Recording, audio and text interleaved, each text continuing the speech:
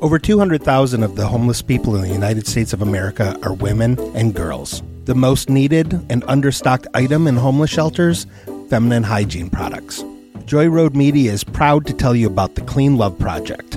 The Clean Love Project's mission is to help women and young girls feel clean, loved, and empowered by distributing Clean Love kits to alleviate their hygiene needs.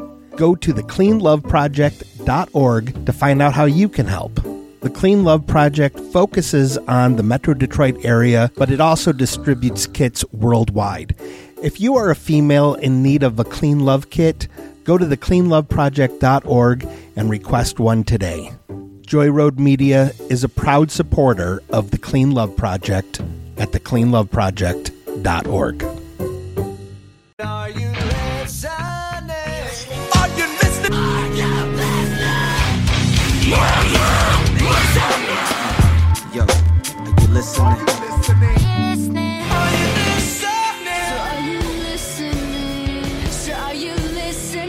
listening? Are you listening? Are you listening? Are you listening? Yo, my G. Are you listening? Are you listening?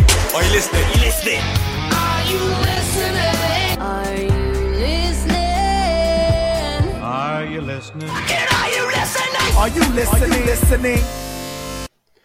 Hey everybody, welcome to the Are You Listening podcast, where two friends sit and talk about music for a little bit. My name is Scott. I'm here with my good friend Brand. Brand, how are you today? I'm doing wonderful. Happy to be here. Happy to talk music with my musician friend. Musician? I don't know. I wanted to say music in years. I wanted to say music friend, but for some reason my head wouldn't let me put music and friend beside each other. So I had to throw something in between there. We're doing great this morning. Yeah, it's good times. Long pre-show meeting. Yeah. We're back to a normal episode where one of us gives the other an album to listen to for a week. And since I'm introing the show today, it means I gave Brand a record this week that I'm sure was a smash. And this week we're talking about Tom Waits' Blue Valentine. We'll jump into the notes. Thomas Allen Waits is an American musician, composer, songwriter, and actor. His lyrics often focus on the underbelly of society and are delivered in his trademark deep, gravelly voice. He worked primarily in jazz during the 1970s, but his music since the 1980s has reflected greater influence from blues, rock, vaudeville, and experimental genres. Now, this record that I gave you is deep in the 70s, so we got that jazz influence going on this week. There's still some blues in this thing. There's some definitely blues. Yeah. But he hasn't, at this point, he hasn't hit his experimental phase, which is something that might come later on down the line. Like for the show? Yeah, for the show, yeah. Okay, I might bring another one. Okay. Even if you've grown the hell out of this one, he's got some really crazy stuff that happens later on in his career that I might bring you. I mean, as I've said, whether I love something or grown something, I'm always up for another one if it's on the docket. Yeah. Well, this one is definitely on the docket. He's one that I could give you like 3 or 4 different records from, and none of them will sound the same. It's kind of like the King Gizzard and Lizard Wizard. Right. Kind of like that. He is the King Gizzard from back in the day. He's the OG King Lizard. Yes. Well, actually, isn't Jim Morrison the original Lizard King? He's the Lizard King. Not the King Lizard. But he's not King Gizzard. Waits was born and raised in a middle-class family in California. Inspired by the work of Bob Dylan and the Beat Generation, he began singing in the San Diego folk music circuit as a young man. He relocated to Los Angeles in 1972, where he worked as a songwriter before signing a recording contract with Asylum Records. After releasing 7 albums for Asylum, Waits produced the soundtrack for Francis Ford Coppola's film One from the Heart in 1981, and subsequently made cameo appearances in several Coppola films. So not only is he a musician, he is an actor. What, you got any Bob Dylan records you're big on? Yes. I really like Blood on the Tracks. That's probably my favorite Dylan record. Throw one on the list, because I've never listened to a full Dylan record. I only know that really one track, to be honest with you. Johnny's in the Water basement Tower? cooking up some medicine out on the pavement. Think about the government. Gotcha. Okay, that is not. That's the only track I know. Blood on the Tracks. I have to go back and listen through because there were a couple Bob Dylan records I was pretty big on, but they were kind of not necessarily big ones for everybody else. Like everybody else loves Blonde on Blonde. It's good. Not my favorite. Just shade as you pass by it. It's fine. It's good. You know, I have it. Yeah, I've never listened to a full Dylan record. I know that track, and I'm sure there was something. I think there was a music class I took in college where Dylan was involved somehow, but I think there was a choice where like you could choose, you know, X versus Y to write something on, and it was Dylan or something else, and I chose something else. That's funny. And the fact that you remember that it was Dylan, but not what you actually wrote on, is kind of funny to me. Yeah, no, and it wasn't. I think it was like either Dylan or like something classical, and I. Oh, really? So like Dylan or Mozart, and you're like, yeah, give me that Beethoven. Yeah, I was like, I'd rather do this over here. Right.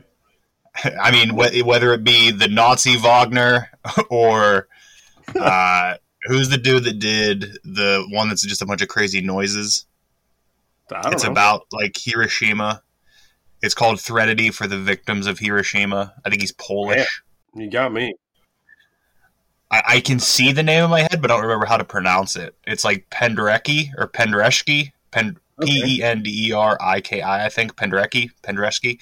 If you listen to that, the Threnody for the Victims of Hiroshima, it's just like a bunch of wild, unsettling noises. It's pretty fucking crazy. Okay. Yeah. So there's our classical. That's probably the only classical we're going to touch. Or I bring you that Penderecki record. My notes on it are, what the hell is this? Yeah. And I think there's only two sides because I don't think it's on record. I think it's like he just composed the Threnody, and then I think there's a B-side. So that would be tough. That would be fucking hard. That'd be rough. Let's draft classical compositions. Oh my God, no. I couldn't. There's no way I could listen to just classical for any extended amount of time. Well, there's so many classical compositions that are used in other ways now. Like you could pick the Star Wars theme. You could pick like Flight of the Bumblebees, which is used everywhere. Like there's so much different shit you could pick. Yeah. It wouldn't have to be the composition. It could be what the composition was used for that you remember. But that would be fucking tough either way. That would be a boring episode also. Yeah, boy. Do we not know how to talk about instruments? Oh, boy. Listen to that trombone. I think there's a xylophone there. And somebody that would hunt that episode down would be listening and be like, no, you idiots. The xylophone wasn't invented until 1927. This was clearly a composition from 1815. Right. That's the one media interaction we'd get with anybody is somebody calling us idiots for calling instruments the wrong name. Because, you know, those classical music, those people that consume so much classical music, they're very mean. We know that. Yeah, they're very mean, very loud, and very outspoken. If there's anything we know about people who enjoy classical, it's that you can't shut them up. Way to go for us alienating an entire audience of people. We are amazing. I feel like we do it every episode, though. I feel like we're working on it. Yeah, every episode there's somebody getting alienated. I'm not doing it on purpose. You're not doing it on purpose, but it happens. Yeah, it sure does. In the 1980s, Waits pursued a more experimental and eclectic musical aesthetic, releasing 3 albums for Island Records, while also appearing in films, most notably starring in the 1986 film Down by Law. He was a star in that one. Yeah, I don't know any of these movies. Did you see Mystery Men? Yeah. The inventor guy? The inventor guy in Mystery Men who gives who helps out. Mystery Men's like what Ben Stiller's The Bowler, right? Yeah. There's an inventor guy who works in like an abandoned amusement park. I mean, I remember, but is that Tom Waits? That's Tom Waits. Okay. Wild. He cameos in a lot of different movies. Like he was also in Anne Rice's Dracula. He was Renfield. Never saw it. Really? Never saw it. Okay, we started a movie podcast? I could with this one. Uh, We just watch all Tom Waits movies, just Tom Waits appearance movies. Dude, I'd be about it. I fucking love him. He also produced musicals with theater director Robert Wilson and performed them in Hamburg, Germany. In the 90s, Waits returned to California and released 2 more albums for Island Records, one of which earning Waits a Grammy for Best Alternative Music Album in 1993 for Bone Machine. I'd dance under the name Bone Machine in my spare time. That that is a wild record. I don't think I've listened to it all that often. Is it so? It's actually alternative, is what it sounds like. Yeah, that's almost peak crazy Tom Waits. There's a lot of different sounds on that record. I found myself looking into the history of the alternative Grammy here, and there are some wild things going on. Like, there's some wild nominees, and then there's also some wild winners. Okay. And I didn't know that Nirvana and Foo Fighters were up for an alternative Grammy at the same time. Really? Yeah. Nirvana's MTV Unplugged in New York beat out the Foo Fighters solo record, like debut record. Yeah. That's wild. Also, like, Sarah McLachlan was up for an alternative. Like, Sarah McLachlan, alternative? That's what we're going with. I mean, back in the 90s, maybe. I mean, where else would you put her? I don't know. I mean, really, that's what the alternative music Grammy is about. It's just the trash heap of we don't know where to put people. Yeah, like Beck. Yeah, 100%. Oh boy, Fatboy Slim in 2000 was nominated. Beck beat him out. That must have sucked. Thank God. He was also up against 9 Inch Nails, Moby, and Tori Amos. These are wild collections. What 9 Inch Nails record? The Fragile.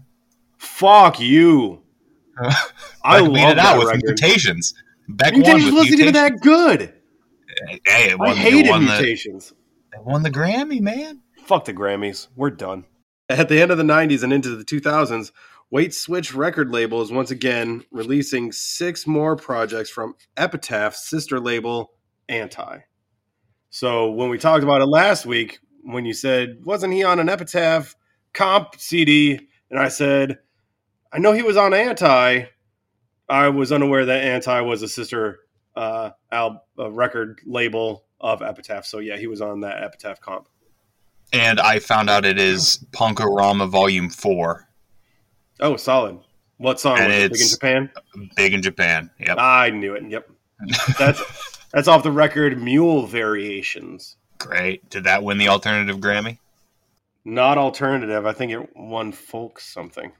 Mule Variations won for Contemporary Folk Album in 2000. The album Blue Valentine was released September 5th, 1978. It was recorded over the course of 6 studio sessions held from July to August with producer Bones Howe at Filmway's Hyder recording in Hollywood. I mean, Bones is a cool name. Yeah. It's the name of my tortoise. What up, Bones? So let's get into the albums that were released in September 1978. Released on September 1st, 1978, we have Molly Hatchet's self-titled record, Molly Hatchet, with cover art by Frank Frazetta. He did most of theirs, right? Or was it just that one? Yeah. No, he did most of them. The cover art of Molly Hatchet records are always fantastic. So cool. I don't know if I've ever listened to a full Molly Hatchet record. I definitely know the hits, and I've been tempted to buy Molly Hatchet records, but I've never have. Yeah. They're Southern rock, right? Like in that Leonard Skinner vein. I have no idea. I feel like they are. They were. But their cover art always makes me want to buy the records and never listen to them. 100%. They're from Florida, so it might be even more wild. My. It does say that they were popular in the 70s, early to mid-80s among the Southern rock and hard rock communities. They have hits that I know, that's for sure. I just don't know. Flirting with Disaster, obviously. I know that one. That's the only one offhand I see. I don't think I know any of the other ones right now. But Flirting with Disaster was a huge song. I like that a lot. Can I handle a whole record of it? I don't know. I don't know if that's a thing that can happen. Also released on September 1st, 1978, Styx's Pieces of 8. Oh, I don't know which one that is. That is the one with the face on the cover, I think. Not one of my favorites. I thought that was Grand Illusions. No, Grand Illusion is amazing, and that's the one with like the animal on the cover, isn't it? Oh, Piece of Eight is the faces. Yeah, you're right. It is the faces. Oh, Renegade's on there? Renegade is a Pittsburgh staple. That's a monster of a track. I might be the only one on that album I know. Man, is it nice to see fucking 10 tracks on an album, though. This was the time. This was the time of the 10-track album. Are you a Styx fan? Like, are you a Styx guy? There are 3 albums that really hit home for me. Probably the same ones that hit for me, if I'm being honest. Grand Illusion, Paradise Theater, and then Kilroy was here. Grand Illusion definitely did it for me. That was definitely one that did it for me. Equinox did it for me. I liked Equinox a lot. Equinox is a good one, too. And then I think there's one more. It's not Crystal Ball. It's not... Man, Styx has some great album covers, too. Yeah, they do. Is it maybe Paradise Theater? Paradise Theater is one of the big ones for me. It's a possibility. I know it's not one that was in the 90s, that's for sure. Man, I might need to do a Styx run through. I didn't know they had this many records. Oh, yeah, they have a ton. Holy shit. And they're prog rock, right? Like, they're considered prog rock. They might be, but I don't think they're very proggy at all. They're just classic rock. I was going to say, yeah, they're classic rock for me, but maybe they were proggy for the time. I don't know. I might have to dive deeper into Styx. So maybe this time next week I'll have all Styx records for my fucking record of the week. Nice. It's like, well, I'll take, for my record of the week, Styx's career from 1972 to 1990. I've seen them live. I don't think I have. That would have been one that I was with, or like one of my parents with, and I don't think I have. Yeah. Might have been like Styx in Chicago or something like that I saw live. Although, speaking of seeing live, Molly Hatchet, there is a local biker rally that happens here every year. It's big. It's called Thunder in the Valley. Uh-huh. And I think Molly Hatchet has played it 3 or 4 times. Oh, wow. It's like, oh, boy, what are we doing? What are we doing, Molly Hatchet? I think they got Foreigner one year, but Foreigner's only one remaining original member now. Yeah, anyway. Just one dude, yeah. Released September 9th, 1978, we have Diana Ross with Ross. 9th studio album. I guarantee you I own it. I need to look now. If I can ever use this for purposes, if I can ever owning these records for any type of purpose, I have to. Right. Let's see. I have Diana Ross. I have Diana. I have Red Hot Rhythm and Blues. I have Ross. So yeah, I have. There it is. Yep, that's her 9th studio album. Yeah, I got it. 83. And then I have one from 87, one from 80, and one from 70. There you go. September 8th, David Bowie released his 2nd live album titled Stage. Are you into Bowie's live albums? I own 3. Have you listened to them? Yeah. Oh, yeah. And they're okay? Because I know you kind of are the same way with live records as I am, where it has to be somebody you're really into. And it has to be a decent record itself. Yeah. The fact that I had never seen a Bowie show live, and the live records are the only way I can even come close to experiencing it, that's the reason I own those ones. Okay. September 15th, we have Frank Zappa with Studio Tan. I've never listened to Zappa. I feel like there is a Zappa hole that I will be falling down at some point in my life. I just feel it. I know it'll happen. Let me tell you, this 1978 album from Frank Zappa is his 24th studio album. Oh yeah, has so much shit. And is that just solo, or does that include with the Mothers of Invention also? I'm assuming that's including Mothers of Invention as well. Okay. I would hope so, because that's just a shit ton of music. Yeah, he has so much. He's like fucking Buckethead at this point. Right. Released on September 18th, we have the 4 solo records from the boys from Kiss. So you have the Ace Frehley record, the Gene Simmons record, Paul Stanley's record, and Peter Criss's solo albums. Man, we may have touched on Kiss briefly before. We have. To me, like I would love to do a deep dive on Kiss, like to really get into the meat of Kiss. Sure. But there's just that part of me that they were such a letdown for me, because the way they looked is so cool and it's so sick and all of it's awesome, and then their music was like, Oh, let's not talk about Beth. Let's talk about even their fucking huge hits. It's just like, this is just rock. Like, this is just generic rock music. And again, at the time, they may have been playing it the best. I don't know. Like, maybe that was what they were huge. But I was already, like, I knew, okay, I discovered Kiss and, like, Mayhem at the same time, basically. Right. Yeah.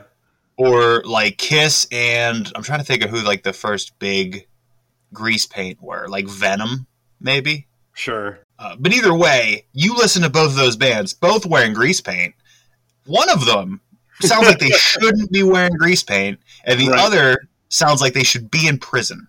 I feel like that's just because you found them both at the same time. Yeah, 100%. I mean, yeah. Which, I mean, I kind of had the same situation going on. Like, I was born in 82, so Kiss was already an older thing. I'm trying to think of who I would have been listening to that had face paint on as well as Kiss. But well, if you even want to go so far as we had Slipknot. Like, Slipknot looked a certain way. And then you thought if somebody else, and I know how you haven't, hold on. Yeah. Maybe your aversion to stage antics is because of Kiss. Because they look that way and it didn't hold up to what you were expecting. I still like a few Kiss things, but they're definitely not what they look like. Oh, no, like, I like Kiss's hits a lot. I do. I'm a Kiss hits guy. Hits guy. I maybe down the road I could be a Kiss deep cut guy, but as of now, what? Maybe we should just bite the bullet and do a Kiss disco draft. They have enough, don't they? They do. And there's actually a couple of records of theirs that I really do like. Destroyer, I fuck with hard. That'd be a long week of nothing but Kiss.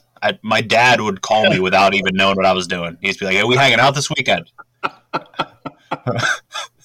We could make it happen, though. Like, I'm almost willing to do that. I think I'm willing to do it. I don't know if it'll be the next one. Yeah, write it down. I don't know if it'll be the next one, but write it down. No, I have ideas for the next one. Yeah, because you already have notes done for the next one. Don't act like you're this mystery man. Oh, I'm not. I'm not. I'll tell you straight up, everybody. I have notes written down for 3 more discography drafts right now. Hold on, I don't even know if I know what 2 of those. I don't even know if I know what one of those are. I only know 2 of them. So I'm glad I'm in the dark as well as the audience.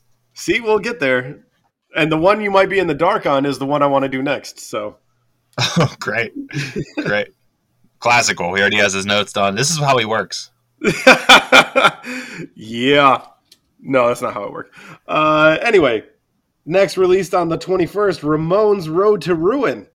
I think we talked briefly about the Ramones recently, where I said, oh, no, it was just in reference because of, like, The Clash. Like I said, The Clash and the Ramones, it's so early punk that it's not separated enough from rock to me. Like, it just sounds like the rock that was kind of on the radio. It was more their attitude that made it punk, which makes sense, I guess. And really, like, the fashion kind of made it. Like, they didn't dress up like rock stars. They just dressed like normal dudes. Played fast. And it wasn't until I got really into the Addicts and then they covered I Want to Be Sedated that I realized how much the Addicts kind of do sound like the Ramones. It just sounds like they might care a little more. Right. Yeah. This was the Ramones' first record to feature Marky Ramone on drums. I don't know what I'm supposed to do with that information. I was just letting you know. It sounded like you set it up like you were going to give me some wild, like, and then he went on to be Elton John. Nope, he did not do that. I think he showed up at a Motor City Comic Con once. Great. Yeah. Great. Released on September 22nd, 1978, we have Buzzcocks with Love Bites. Have you listened to Buzzcocks? Maybe a record. Okay. But never, like, in depth. I'm a fan. Buzzcocks were one of those bands that I would have written down their name on a folder in, like, middle school, thinking that I was cool listening to them and never listened to them a day in my life. Gotcha. Also released on the 22nd, we have Funkadelics, One Nation Under a Groove, recorded mostly in Detroit. Yeah, I don't know what the Funkadelics are. Funkadelic? Not the Funkadelics. I guess I misspoke. Yeah, sorry. I don't know. Oh, because it's called Funkadelics something. Yeah. No, I'm not. I'm very unfamiliar. Gotcha. Not really your scene anyway. Released on the 23rd, Blondie's Parallel Lines. Ooh, I love it. I'm a big fan of that one. I own it. Big fan of that one. I like Blondie a lot. I'm a big Blondie fan. Released on the 25th, we have Village People with Cruisin'. Man, they just could not, and good for them, but they couldn't get away from, or, hold on. Yeah. We're discovering a lot of things this episode. Are they referencing, like, the verbiage for gay men getting with other gay men, or was that verbiage created from Village People? I couldn't tell you, but I know when I looked up little notes about that record, it was definitely mentioned. Like, I wonder what the etymology of cruisin' in that vernacular is. Like, I wonder where it breaks down and who's the first one that called it cruisin'. I don't know. Well, look for that as a bonus episode. Me diving deep. Me diving deep. Released on the 28th, we have Never Say Die by Black Sabbath. I don't think that's what I've listened to. Black Sabbath is another one that we could draft. We could. It's the last album of theirs featuring Ozzy on vocals. They have so many records. It's unreal. Like, with Ozzy, with Dio, without both of them. Yeah. Like, it's crazy. It's insane. I have one that didn't have a release date, like as far as a numbered date goes, but Tina Turner released Rough in September of 1978, her first solo release after her divorce from Ike. So I imagine it's pretty rough. I do not have that. Yeah. Apparently I have a 12-inch single of Tina Turner, and I didn't know I had that. Solid. No, not solid. It's from 86. It's typical male dance mix. I don't know what this is. Yeah, that's a good one. No. I might have thought, because I've never spun it, I might have thought that was a whole record. So guess what's coming out of the collection today? All right, next up I got the Billboard Hot 100 for the week of September 9th, 1978. Coming in at number 5, Exile with Kiss You All Over. I don't know what that is. Yeah. It sounds like hair metal. I but think it's Exile, way too early for hair metal. I think they're on the precipice of hair metal. Yeah, it's way too early for hair metal. Yeah. That's wild. Coming in at number 4, we have Olivia Newton-John with Helplessly Devoted to You. That's not off Xanadu, right? Xanadu's 80s. Yeah, Xanadu is 80s. I get down with Xanadu. Did she just recently pass away? Yes. I feel like she did, yeah. Like this year, last year, early? Yeah. Yeah. Coming in at number 3, we have Foreigner with Hot Blooded. That track is... That's a perfect track. I don't care. I'm not an anti-Foreigner guy. A lot of people I've heard recently are like anti-Foreigner, but I'm not anti-Foreigner. I like their hits. I don't know. I own a couple of their records, but I don't know if I care. Anti-Foreigner? I think it's just they're considered one of those just like it's a nothing band. Like, yeah, they had a couple good tracks, but it's just like, okay, they did that and like no depth or anything. Yeah, like it's just like okay. Foreigner, I've never had a problem with them. I've never had a problem with Foreigner, but I've heard recently. I mean, recently maybe strong. Maybe like collectively 4 different times in the past 10 years, I heard somebody say something about Foreigner. Gotcha. Maybe that's it. Maybe Foreigner not being talked about is what makes me think people are anti-Foreigner. Right. Coming in at number 2, we have the Commodores with Once, Twice, Big Commodores guy. 3 times a lady. Big Commodores guy. When I first listened to that Commodores record, I didn't even know Lionel Richie was a part of the Commodores. Oh yeah, man. And then once I learned that information, I said, "Wow, Lionel Richie is a legend." And then that's what got me into Lionel Richie more, because I always thought Lionel Richie was just like a piano guy. Oh yeah, no. And then when I listened to Commodores, I said, "This is great." And then that got me more into Lionel shit. Yep. And the number 1 song, September 9th, 1978, we have the biggest hit, A Taste of Honey, Boogie Oogie Oogie. Come again? Yeah. Yep. No idea. Never heard of this damn song, but it rolled in at number 1. Week of September 9th, 1978. R&B and soul. Sure. Boogie Oogie Oogie. God damn it. What? I'm trying to listen to this and there's a fucking ad. Okay, that's fine. That's a fine track. Whatever. Okay. I got a couple other ones further down the list. Coming in at number 58, we have Dolly Parton with Heartbreaker. You always got to bring her up. Can't leave it. Her. It's Dolly Parton and Madonna and Linkin Park. Those are the three we can't leave on the board.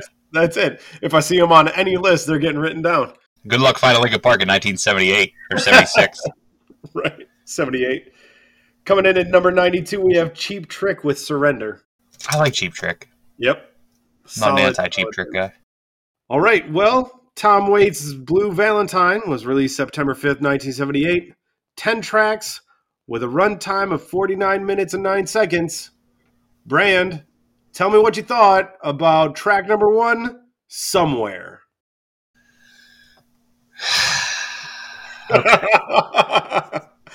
First, let me tell you, this is a cover from the 1961 Stephen Sondheim musical West Side Story. Mm-hmm. Yep, it sure is. What did you feel about that first vocal sound that you heard? Well, let's first start off by immediately noticing it's a cover. Like it says it right there on the track list when you listen to it. Right. Opening an album with a cover of a musical is bold. It's a very bold choice. Yeah. But I'm excited about it. Even though West Side Story, it's not even close to like one of my favorite musicals. Like it's not even near there. Yeah. I'm aware of it. Yeah. I've seen it, like not a Broadway production of it, but I've seen high schools do it like 3 or 4 times now. But even with that excitement that I had, even with a little bit of like hope that, okay, I like musicals just as a whole, I should get behind this. Yeah. The voice that happens, okay? Yeah. It sounds like an imitation of King Louie from the Jungle Book. Like it sounds like Louis Prima. And it just ruins the song for me. It just immediately ruins the song. Too. Yeah, this isn't good. It's not good. This track's not good. Oh no. This track's not good. Emily likes to equate Tom Waits' voice to Cookie Monster. Oh, I have a Muppet reference later. Fantastic. I do have a Muppet reference later, but yeah, it's great. Yeah, but no, opening with a musical and then just doing what he did to it. Wild move. But let's hope for the second song. That's what I was thinking. My thought process was like, okay, that was a cover. It was an interpretation, whatever. Let's move to the next song. Maybe we'll get something here. Maybe we'll get something off this next song. Sure. Tell me what you thought about Red Shoes by the Drugstore. Oh, it's not a song. This isn't a song. I can't call it a song because if I call this a song, it's in the top 10 worst songs I've ever heard. I can't stand this. This thing is bad. The minimal music and sounds are not even giving me anything to latch onto or enjoy. It just leaves me drowning in this Sesame Street imposter yelling. So this song includes one of the reasons I gave you this record this time, because we're in December now, and this song includes the lyric, Santa Claus is drunk in the ski room, and it's Christmas Eve in a sad cafe. Yeah, he could have kept all those lyrics to himself. This isn't it, man. This is 0 for 2. This is bad on bad. This is 0 for 2 for me. And I know already, if I made Metallica fans angry, Tom Waits fans are coming for me already. I know it. I don't think this is at the top of most Tom Waits fans' list as far as favorite records go from the man. Okay. Well, let's move on to the third track that I had even higher hopes for. Let's hear what you had to say about Christmas Card from a Hooker in Minneapolis. I had extremely high hopes for this because I know you took it in your Christmas draft. I know that you mentioned this song in particular, that how much you love it, even though you said it doesn't really have like that Christmas vibe. It's still a Christmas song. Yeah. Musically, it gives me something. Like musically, I can get behind this. It's actually giving me a little bit to deal with, and then his voice is being reined in a little bit in the intro, so like that makes it bearable. Like he's not out there wailing or I don't know, coughing, whatever he does. His voice works best on this just because he's not shouting the whole time. Sure. I don't like the song. I still don't think it's good. Okay. but it's the best. It's absolutely the best so far. So if I had to arrange the first 3 tracks, this is the best one. Gotcha. And then the cover of the musical song is second, Somewhere second. And then you might as well just throw it at the bottom. Red Shoes is the worst track on this album. If it was a song, I would say it's one of the worst songs I've ever heard, but I can't call it a song. I can't classify it as a song. Wow. So let's move on to Romeo is Bleeding. Moving on to Romeo is Bleeding. The 4th track. And Oh No, Muppet Time. That's just what I have written down here. I have Oh No, Muppet Time. Because he might as well have a ventriloquist hand up him because he is just going in to Muppet Time here. I like the music. Okay. I hate the voice. Yeah. I get it. Like, I understand what the aim and the sound is supposed to be. Uh-huh. But there's part of me in my head, and this isn't the only reason. It's also, like, sonically displeasing to me. Like, I don't like the sound of it. Sure. But then there's parts of me that keep thinking, like, this is just a put-on accent. Like, this isn't real. He's saying things certain ways, and it feels like almost potentially appropriation. Like, it feels like he's doing a black accent at times, like how the old jazz and soul guys used to do. Sure. And then I get in my head about like how Elvis stole everything he ever did, and he's a piece of shit. But that aside, sonically, I don't like the sound either. It just doesn't do anything for me. It doesn't click. Nothing in my head goes, "Oh yeah, that's cool." I'm just in a constant state of. I'm in a constant state of like fighting off these bees that are his vocal, just the vocal up and downs that I'm hearing. So we're 0 for 4, coming in hot at $29. No, I have to say I don't know if it's fair about like the whole stealing the accent and everything. I don't know if that's fair because I know he's that whole Bob Dylan beat stuff. Yeah. I don't know enough about that whole genre to know if that was stolen. But, like, anytime I hear something with the blues or with, like, soul, that's all I think of because, as we all know, the blues was created by the black community. Like, that's just what happened. So, this song also isn't good, but I like the parts where he's not singing. So, I like the music.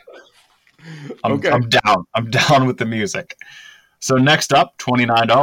$29, yeah. All right. Musically, again, I can get behind it. But then he derails it. It's a train coming nice at me, and then his voice derails it. And then 8 minutes of this is hard to get through. 8 minutes of this track, 8 minutes of this voice is hard to get through, let alone the 50 that I got for this record. Yep, you sure did. Yeah. So we could just skip on to Wrong Side of the Road. Wrong Side of the Road, yeah, sure. Another song being the reason I gave you this one. Okay, well, I just have, I have on my notes here, insert previous, like the music, despise the singing, from any of the previous songs. Now, him scatting is way more bearable than him singing. If he was just scatting the whole record, I'd be more in than I am for what he does with his voice on these other tracks. Okay. It seems unnecessary. It seems false. Like when I actually hear him singing in certain moments, I'm like, that's not bad. And then he does something and like sucks a balloon down his throat or something. And then we're back at square one. I don't know what we're doing. Gotcha. Well, look, this one contains the lyric, strangle all the Christmas carols, scratch out all the prayers, tie them up with barbed wire and push them down the stairs. Yeah, I got to tell you, lyric-wise, for this record, I did my normal listen through. I listened to it once or twice, just blindly. Then I went in and by the way, once could have been enough. But then I went in with the lyrics, and then probably by $29, I had to stop doing that because if I'm listening with the lyrics, then I'm focusing even more on the voice. Okay. So I disliked it even more. So by time we hit Wrong Side of the Road and like Whistling Past the Graveyard, I don't know any of these lyrics because I wanted to stop focusing on his voice. I wanted to hear what I could enjoy, and I didn't want to hear him sounding like he's singing the blues at Adventures in Babysitting. I don't know. Okay, whistling past the graveyard then. All right, the speed of this one helps it. It's much more up tempo than anything we've had so far. It makes it more palatable for me, even if I still dislike the vocals. This made me start questioning: am I becoming numb? Like, am I just becoming numb to these sounds now? Like, is that why I this is more palatable? There's a bit of catchiness to this one, which helps me. I don't know if maybe the spookiness helped it also, because there is a little bit of spookiness with the graveyard and everything. The spookiness kept it treading water, and then the up-tempo speed of it let it swim a little bit. I don't despise this track. I can't say I like it, but because the vocals are still rough. But because it's up-tempo, the vocals do not bother me as much. Yeah, this record is pretty slow-moving. Yeah. I wonder if there was a whole record of quicker tracks that his voice wouldn't have immediately got to me. Sure. Like, it would have at least, like, maybe sanded me down a little bit. But, oh boy. Well, we might find that out later on. Well, I will tell you, after my second listen through, and then my one listen through with lyrics, I didn't even listen to the first two songs. I deleted the first two songs. Oh, okay. Like, I didn't need somewhere. I was like, if I want to listen to somewhere, I'll go listen to a cast recording. I don't need somewhere. Right. And like I said, Red Shoes, not a song. So that's a skit as far as I'm concerned. They put Tom Waits is the first person to put a skit on a record. That's what happened. Well, how about Kentucky Avenue, track number 8? Whew. All right. Off rip with the slow piano, I know this is going to be rough. Like, I hear that piano, and I just know what I'm in for. Yeah. And, vocally miserable is what I have. It is miserable to deal with these vocals with this. This actively puts me in a bad mood. Like, I get annoyed and irritated and, like, upset and mad actively. Not even just at the record. Like, in my head, in my heart, I get irritated and upset at this. Wow. My body, my nervous system, everything rejects it. I'm not numb. This one made me sure to know that I'm not numb. When I was questioning if I was numb in the last track, not numb. Not numb at all. I felt this deep, sliced, hard. Well, many of the song's lyrics they all relate to real people from Waits' childhood, growing up on a street called Kentucky Avenue in Whittier, California. I wonder if they like the song any more than I do. I don't know if they're actively angry about it, but it actively puts me in a bad mood. And like some of his vocals did all around. Like, some of his vocals he would do something and it's so not what sounds like. It's so much not what is pleasing to me. It's so much the opposite of what I feel should happen that it upsets me. Like, it makes me off kilter. It like puts me on my heels, and then fight or flight. Like, I'm ready to just fight this thing. So let's move on to A Sweet Little Bullet from a Pretty Blue Gun. Yeah. I don't even know what that means. So angry, the notes don't make sense. Oh no, this one was heavy. Of the accent is amped up a lot. Like, whatever accent he's putting on, whether that's a beat accent, whether it's a blues accent, it just felt really amped up to a point where in my head I pictured like Al Jolson singing this. Okay. Are you familiar with Al Jolson? Nope. It's a bit unfair to him, but because it was done all the time. But he's like a vaudeville act. If you ever saw a picture of like the vaudevillian blackface, Al Jolson was probably the picture you saw. Gotcha. Because it kind of got pressed on him a lot, even though a lot of people were doing it. I'm not forgiving him. I'm not in a camp. I'm not on Al Jolson's camp to say that we need to rethink Al Jolson. But it was done a lot, but for some reason he got the brunt of it. But in my head, I picture Al Jolson in blackface singing this song and tap dancing around, and it's not a good vibe for me. I don't like it. Gotcha. I don't like it. And the album closer. Title track I have here in my notes. It's the title track, period. There you go. I think at this point, unless it would have been a completely different artist doing something, like if you throw Lady Gaga as the 10th track, maybe it would have saved something a little bit. It needed to be so different than what I got out of this to save it. it was just there. It was on there. So all in all, musically, I like a lot of this record. I think there could be good songs on here if somebody else sang them or if he sang them differently. I just don't vibe with what he was doing on this record. As you said, his other records sound differently, so I don't want to say I don't vibe with his voice, but based solely on this record, I don't vibe with his voice. Gotcha. Because I will say, I did go back and listen to Big in Japan, and I did not hate Big in Japan. Especially after this record? Big in Japan did not give me feelings that this record did. Big in Japan did not make me want to commit genocidal crimes. Did you even happen to come up with a top 3 at all? I got top 3 tracks. I got them here. Okay. Number 3. Yeah, number 3. Number 3, Whistling Past the Graveyard. Same as me. Wow, look at that. That's the only one we're going to have in common. Look at that. All right, number 2. Yeah. Silence in between tracks and the music before and after he sings. So like the silence in between the tracks and then the silence before he sings and then when he's done singing. That's my second favorite track. My number 2 is Romeo's Bleeding. Oh, close. We almost had the same one. Yeah, real close. And then number 1, my favorite track is the silence when the album's over. Oh, mine is Christmas Card from a Hooker in Minneapolis. Yeah, I could have called that one. There is not a track on this record that I went back to more times to try to get a feel for. Because not even the show, like, yes, if I wasn't listening for the show, I would have listened once and been done. I may not even made it through the whole thing. Yeah. But listening for the show, obviously I'm going to listen. But then listening, because I know how much that track means to you, that can sometimes help me get into a record. That can help me find that first handhold to scale this El Capitan sized mountain that I'm trying to overcome. And I couldn't find that handhold. I went back and listened to that track first before listening to any of the rest of the record, probably 4, 5, 6 times.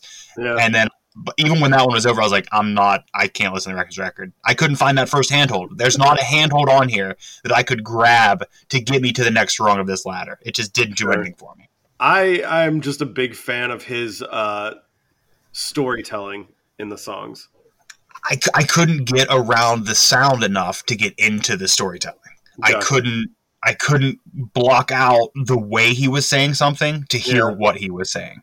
Okay. It'd be like if some dude was just screaming the coolest story in the world to me, but in Russian. Like, I don't know what he's saying. But it sounds like a cool story, I guess. Sure. I have a little bit of cleanup before we get to the question. By all means, clean up. I got to take a walk or something. During his career, Waits has had little chart and no major commercial success, but has attracted an immense cult following, including many other musicians who have covered and had success with some of his songs. Scarlett Johansson released an album full of Waits covers titled Anywhere I Lay My Head. Bruce Springsteen covered Jersey Girl. Rod Stewart had massive success covering Downtown Train and Tom Trubert's Blues. Johnny Cash covered Down There by the Train for his 1994 American Recordings record. Willie Nelson covered Picture in a Frame in his 52nd studio album, It Always Will Be. The Ramones covered I Don't Want to Grow Up on their final album, Adios Amigos. Bob Seger covered Blind Love, A New Coat of Paint, and Downtown Train. Tori Amos covered Time on her cover album, Strange Little Girls, and performed the song on The David Letterman Show. And Norah Jones included a song Waits wrote for her titled Long Way Home on her album Feels Like Home.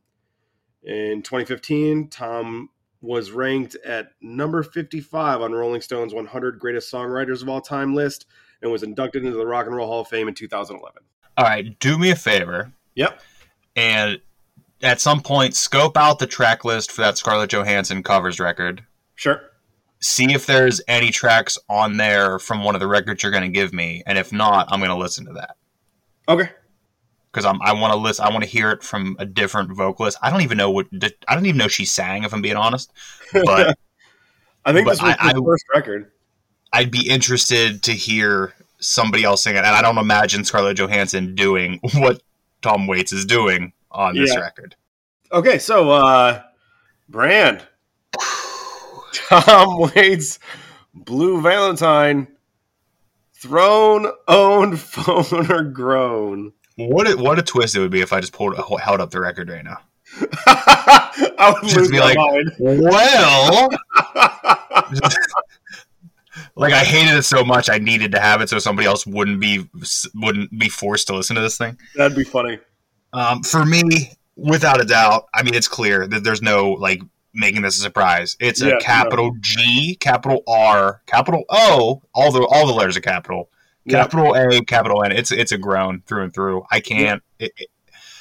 I told Tara before she left this morning. I said, "Well, I hope this album doesn't ruin the podcast." If I'm being honest, I reached out to 2 or 3 people and was like, "Listen to this, please," because I needed to make sure that I wasn't. Did they listen to it? Yeah. No. Who did I torture with that? Well, let's just say the day. Actually, it might have been the day before his son was born. Stick had actually said to me, "I'm done with singer-songwriters." He's like, I'm off them now. He's like, get a fucking band or something. Jesus Christ. Wow. I said, "Oh no!" I said, because he told me I'm all turned around on singer-songwriters now, and I couldn't remember his stance on them. So I was like, "Does that mean you're for them or against them?" And he goes, "No, very against them." Oh no! And I said, "What was the straw that broke the camel's back?" And he said, "This fucking guy." So not only did I force Stick to listen to this record, and he even like came at me like he said, "Hey, what is this?" And he said it like differently, and I was like, "What? You don't like it?" And he's like, "I didn't want to say like I didn't know if you thought this was a masterpiece, and I was going to shit on you or something." Because I was in such a state where I was like, maybe somebody else will hear a different way of coming at this. Sure. I couldn't like, if we weren't doing this for the show, I would have like messaged you and been like, "Tell me what to do. Tell me how to get into this," because it's from the first listen to the last listen, it didn't get easier. From the first listen to the last listen, it still made me feel the same way. Where I'm just like, no, this isn't it. If you recall, when I gave you this, I told you I didn't know a way to come at bringing this artist to you at all. Yeah, fair. And the only reason I picked this record is because it's December and there's Christmas references. Yeah, and I'm not averse to any other Tom Waits records. I'll give it a go, and I will, with all my heart, go into it trying not to hear this record. Does he sing this way in all the records? Like, realistically? I don't mean the sound of the voice. I mean the vocal inflections and the going up and down into, like, vocal fry from rasp. And he does do different voices, like, all the time. I didn't hear different voices. I heard a Muppet the entire time. If it wasn't Louis Prima. Like, it sounded like Louis Prima. I don't know. Again, just be on the lookout for that next Tom Waits episode, I guess. Although I wouldn't expect it for a while. it's gonna be a bit. I'm sure this was painful for you, and I apologize. Oh no, it's all right. Maybe I'll just give it to you next time. We'll just back to back, knock them out. Let's do it. Tom Waits, let's get it done. Actually, I'll just choose that one this week. I won't even give you one this week. We'll just knock them out. I'll have 2 weeks of bad times, and then we'll be done. Gotcha. Well, Tom Waits wasn't the only thing you were listening to this week. Hopefully you were listening to something you enjoyed. What was your record of the week this week? I was definitely listening to all kinds of things I enjoyed this week. In our pre-show meeting, I had told you I was listening to a couple records, maybe thinking of giving them to you. The main reason was that I needed something that was comfort that I knew I enjoyed. I didn't even listen to many new records this week. Sure. Because it was just like, oh man, I gotta listen to comfort here. Yeah. I really need to listen to comfort. But my record of the week is 10, HWH 10 by West Side Gun. It is fantastic. It's a masterpiece. It sounds like, I don't want to compare it, but the prior generation had Wu-Tang. This generation has Griselda. Like, it's insane. It's insane the roster he's put together. It's insane the features he gets. Busta Rhymes is on this thing. That alone is crazy. Of features. It sounded nuts. Yeah, I don't think I'm ever going to bring it to you, but I may bring you a West Side Gun record at some point. But if you want to listen to it, I'm holding off on it until you give me a West Side project. I mean, but like you've heard enough West Side Gun, so it's not like his voice will be a surprise to you. True. Yeah. So if you wanted to listen to 10, give it a go. I mean, he hits a pocket a couple times where he doesn't sound like himself, but the features alone, I think, are there to keep you. Okay. Stove God's on 4 or 5 tracks, so that'll help you. Yeah, that'll be nice. What track was the bassist from Goo Goo Dolls on? The entire Griselda crew on it. Like it's the bassist from Goo Goo Dolls. Yeah, it's him. It's produced by Alchemist, and it's Benny, Conway, Westside, Armani Caesar, Jay Worthy, Rome Streets, Stove God, and I think that's it. Because that's the one I said was weird that Boldy's not on it. It's really weird. Like, I don't know if he's working on a project and he couldn't get it, but you'd think send a verse or something. Right, yeah. You would think he could put out 4 records in 1 year. You think he could throw a verse in. And it was a beat that Boldy could have destroyed too, but then I think Boldy is such a different vibe that where do you put him in there? Like, where do you place him in that? I don't know. It's rough. It's hard. I don't know. I don't know. Boldy's still putting records out, so it's not like he's trapped in a contract or anything, whatever. But It was weird to not have him on there. But it's HWH 10, referred to as just 10. Yeah, I've found he's referring it to just 10 a lot, which I'm like, okay, yeah, gotcha. Understood. That makes sense. Sense. But West Side Gun has come out and said that it's not glorifying Hitler. It's just a play off Devil Wears Prada. Like Devil Wears Prada, Hitler wears Hermes, and it was just like the grimy with the luxurious. Like that's what he wanted to get across, and that's kind of West Side Gun's whole thing is grimy and luxurious. Yeah, that's for sure. But, yeah, so that was my record of the week. What's your record of the week? My record of the week is The Architects, The Classic Symptoms of a Broken Spirit. The Architects, UK-based, like, metalcore band, really kind of doing their Bring Me the Horizon thing that they did with their album, their last album, like Ammo, kind of. Okay. They really time-stamped this record. A lot of things with like technology. They have a song called Doom Scrolling. You usually hate that.